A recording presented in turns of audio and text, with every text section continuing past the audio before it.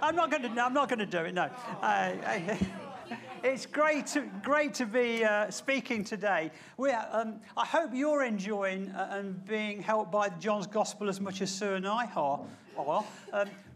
Last week, we were advised by our small group leader, Mark, who's doing a fabulous job. We love small groups, don't we?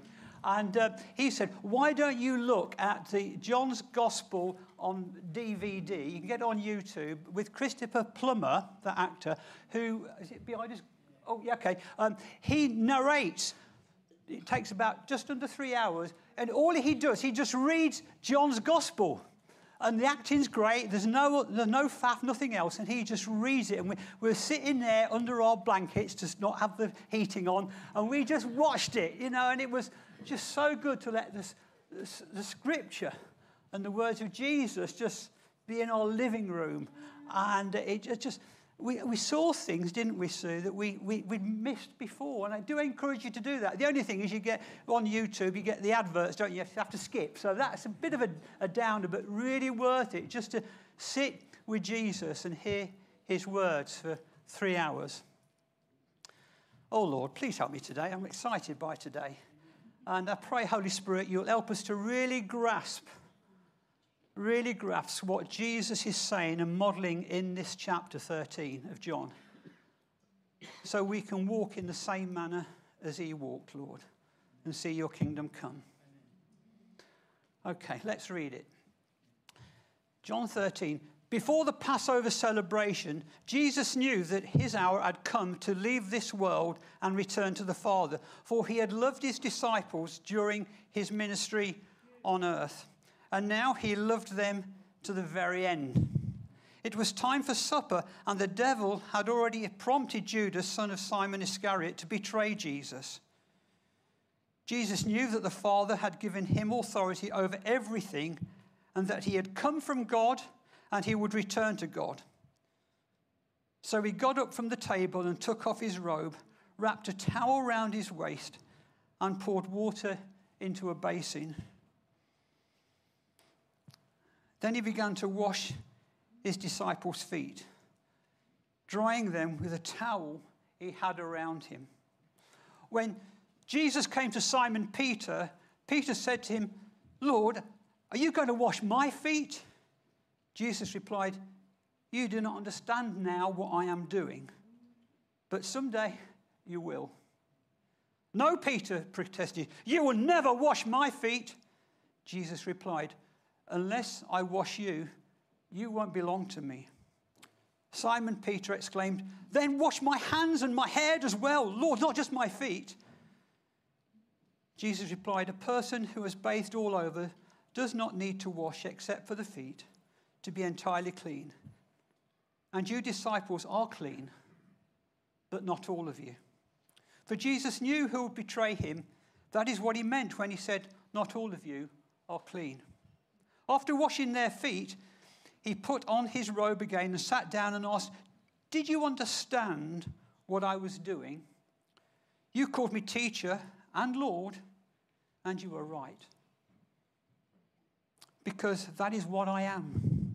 And since I, your Lord and teacher, have washed your feet, you ought to wash one another's feet.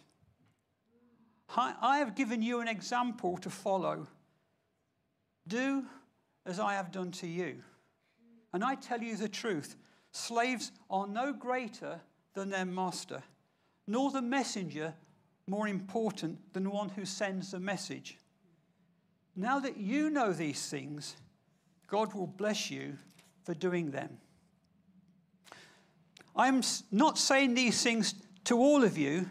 I know that the ones I have chosen, but this fulfills the scripture that says, the one who eats my food has turned against me. I tell you this beforehand, so that when it happens, you will believe that I am the Messiah. I tell you the truth. Anyone who welcomes my messenger is welcoming me. And anyone who welcomes me is welcoming the Father who sent me. Now Jesus was deeply troubled. And he exclaimed, I tell you the truth. One of you will betray me.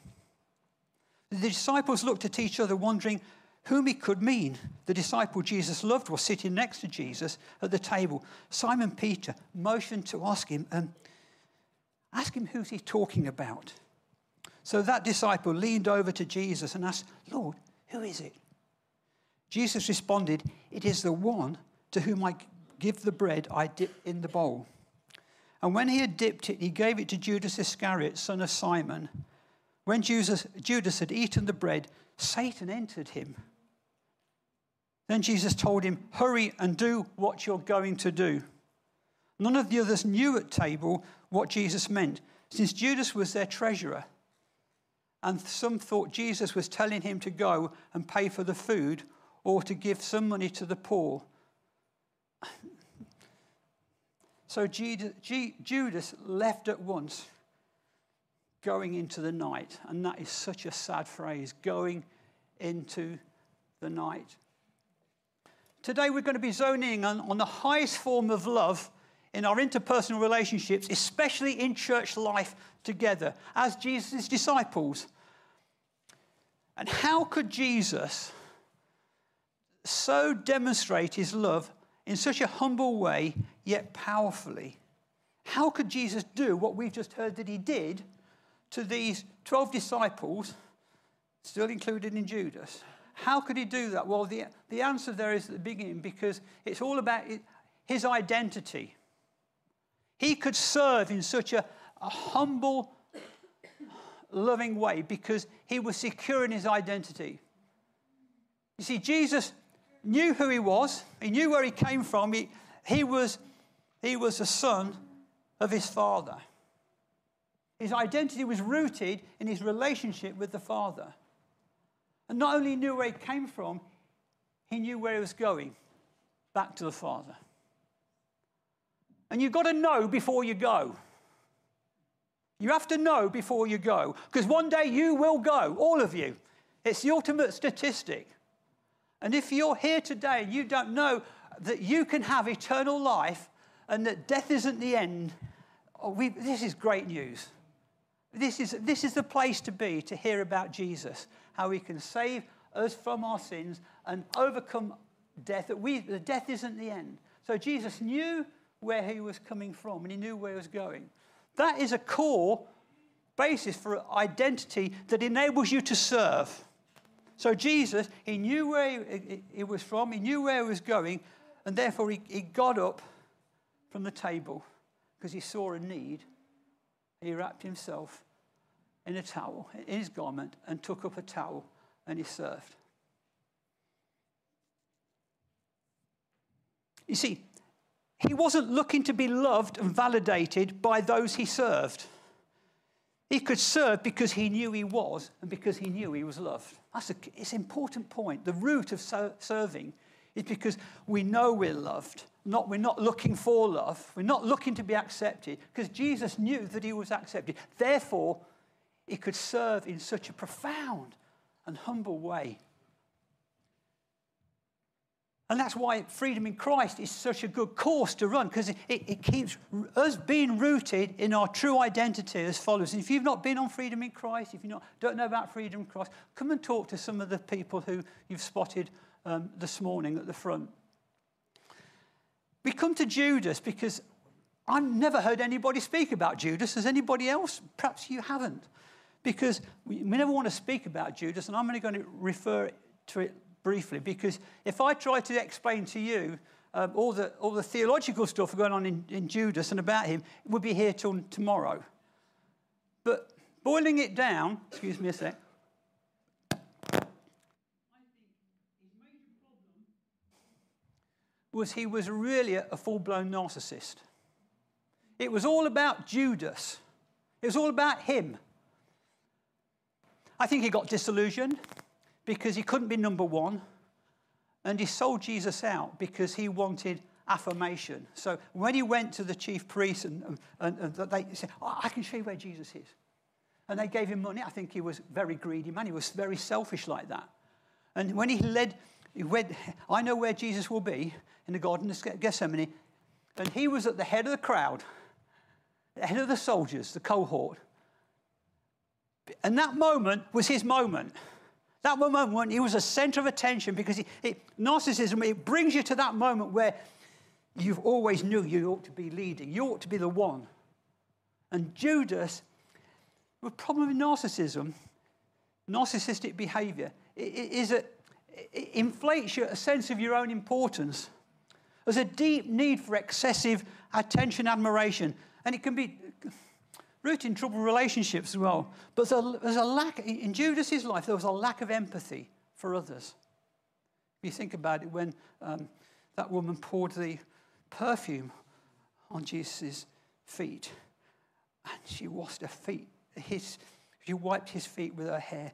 And he wasn't saying, "Oh, this is amazing." He said that that perfume could have been sold and given to the poor. Well, he was holding the coffers. It was all about him and not about Jesus.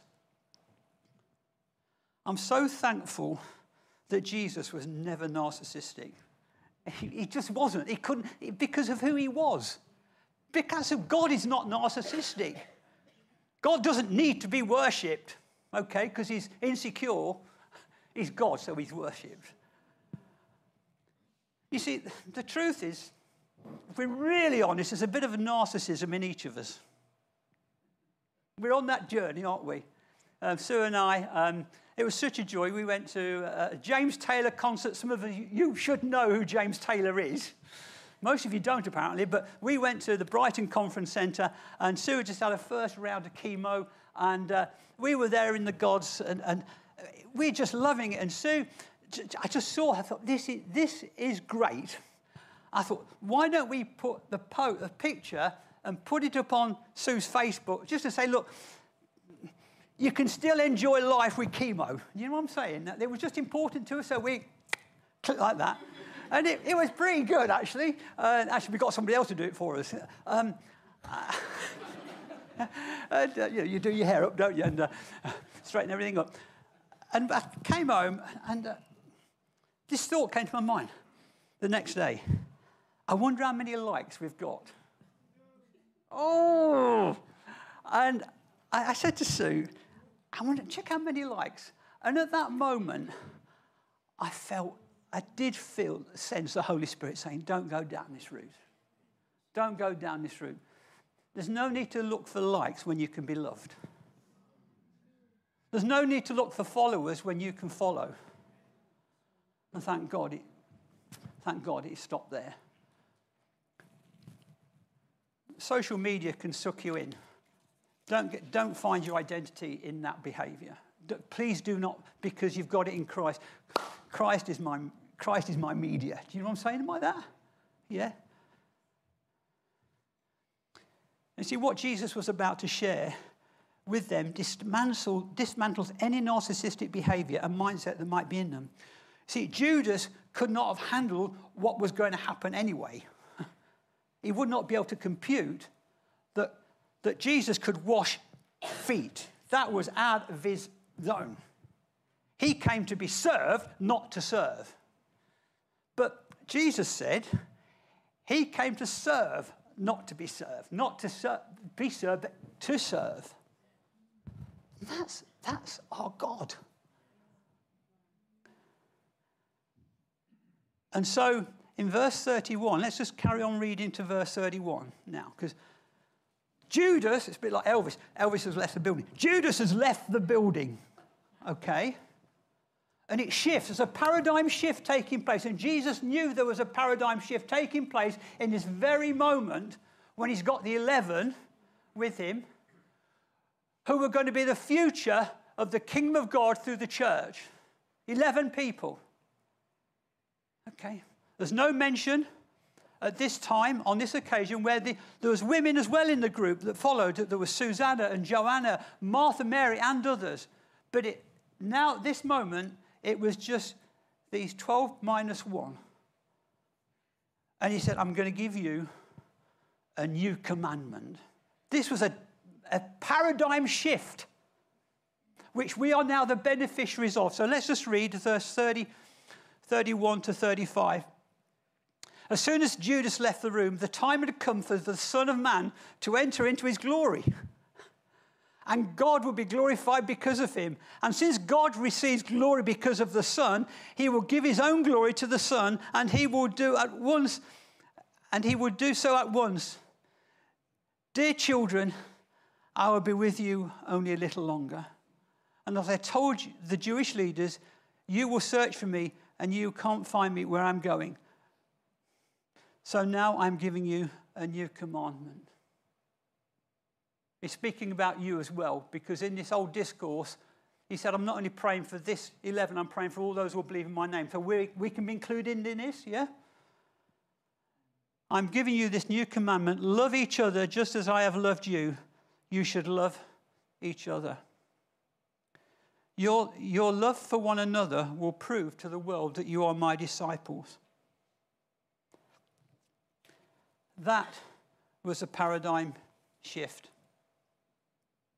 I wonder in that moment when Jesus, they were sitting there or lying there, whatever, I don't know. But he knelt down and washed their feet. Because that's what you did. That was a custom. You'd have your feet washed and dried when you were together in that sort of atmosphere. And it was a special evening as well because of the Last Supper. I wonder whether Philip, I mean, he was going to have some problems with what Jesus was going to say in a little while when he said to Jesus, Jesus, show us the Father. And Philip said, anybody who's seen the Father has seen me. But that was a few minutes' time. It was Jesus. He's seen me, has seen the Father, was washing Philip's feet. I wonder if the other disciples thinking, why didn't I wash the feet? Why didn't I take the opportunity for me to get up? That would have been an opportunity to serve, to have profile, to be served. Why didn't Peter? He was going to be upon this rock, Peter, I'm going to build the church. Why didn't John, the disciple whom Jesus loved? We only know it was the one that Jesus loved because the disciple John told everybody that he was the one that Jesus loved. Why didn't John get up and see the need? Because I guess they were so in that zone, we're special. We're the 11 chosen ones. Judas is gone. It's important that we're going to lead. Perhaps they thought, well, on this occasion, women aren't there. The women would, they would minister to the needs of Jesus and the disciples. Perhaps they'd expect, I don't know that. Perhaps Jesus knew about that. So he said, we're just going to get these guys together because we're going to deal with this. We're going to deal with it. And so Jesus himself saw a need and washed their feet. It's amazing how you take things for granted in relationships. When Sue was in St. Thomas's and pretty tough that first week, wasn't it, girl? And travel up every day on the train to see her. There was one moment I was sitting on the loo and ran out of toilet paper. And I thought, there's no toilet, there's not a spare roll. And I thought, where's the toilet paper kept?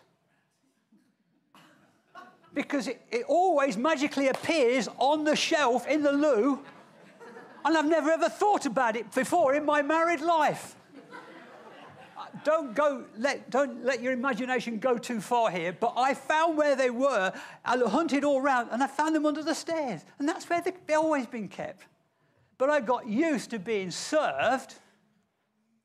But when the need arose, do you know what I'm saying in that?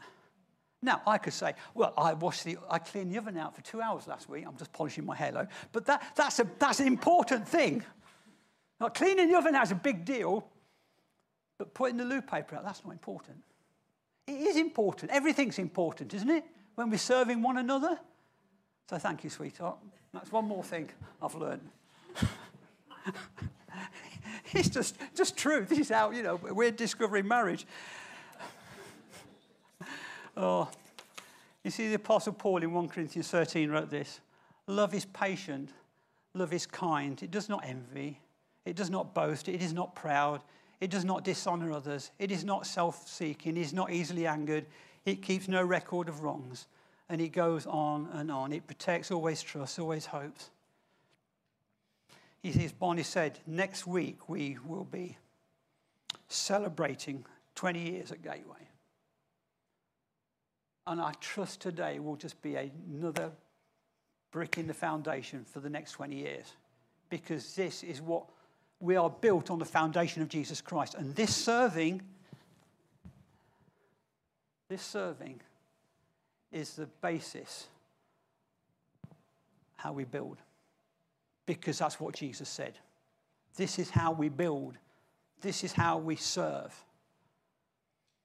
I was thinking about some people in this church last week.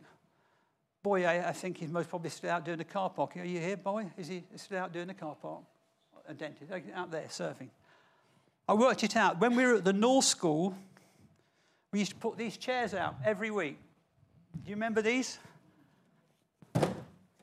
Stacked. I worked it out that Boye, and sometimes he had the team with him, he did that nearly 100,000 times.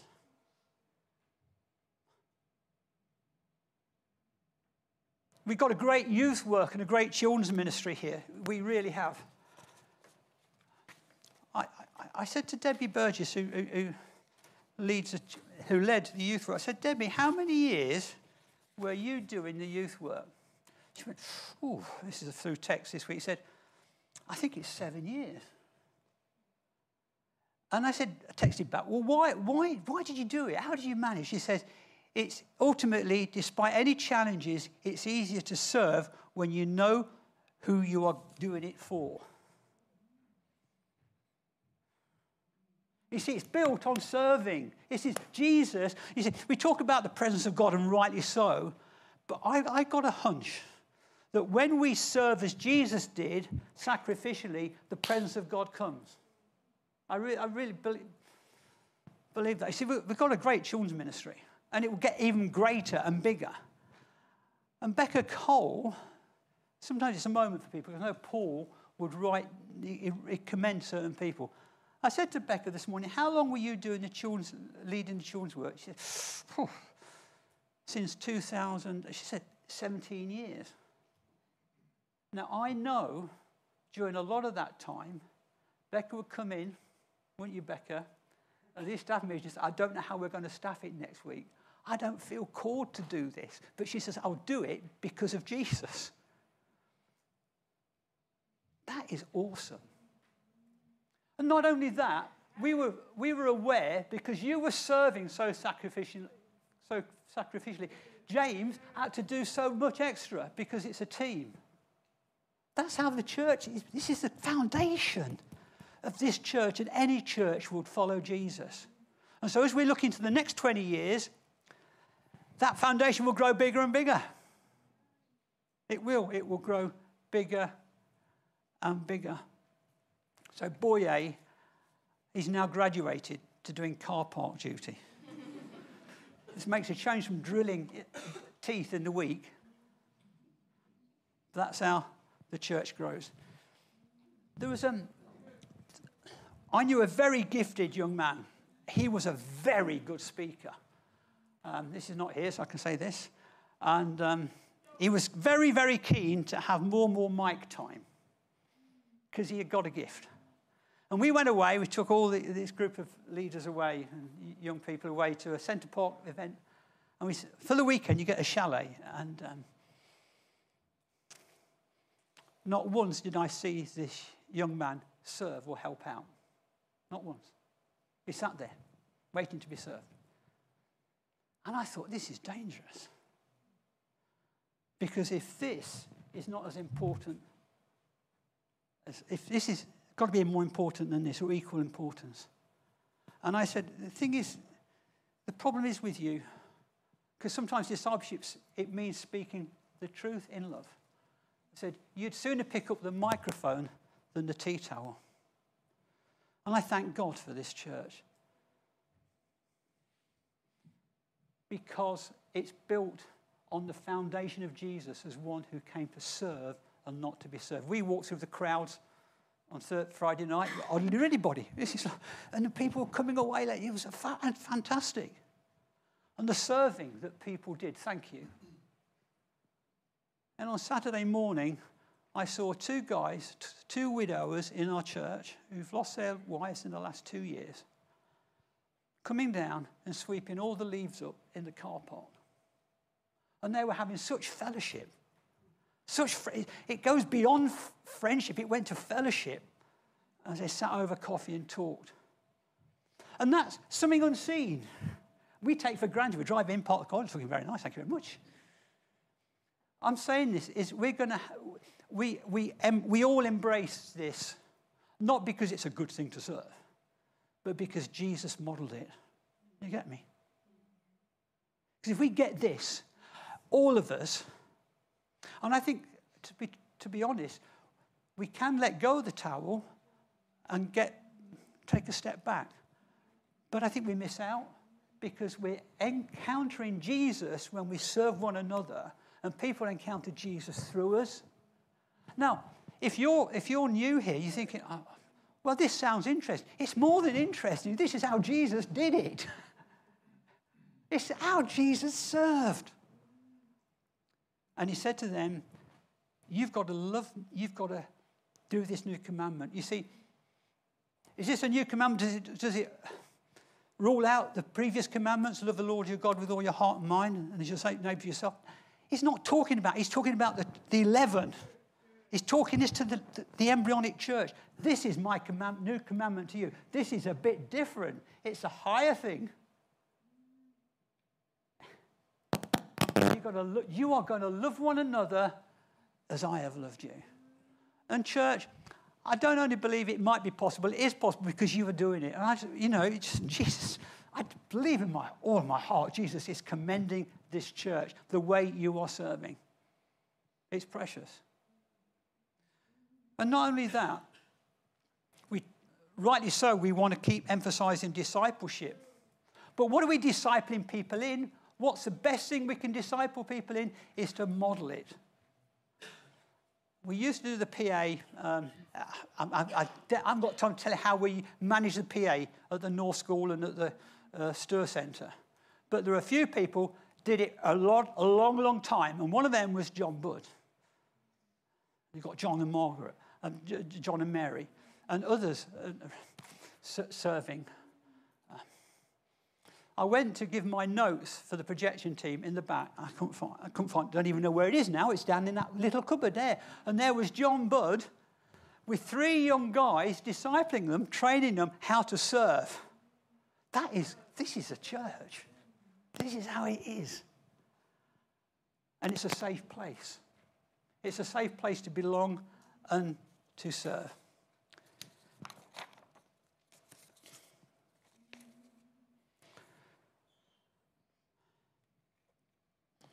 John observed this, he wrote it down.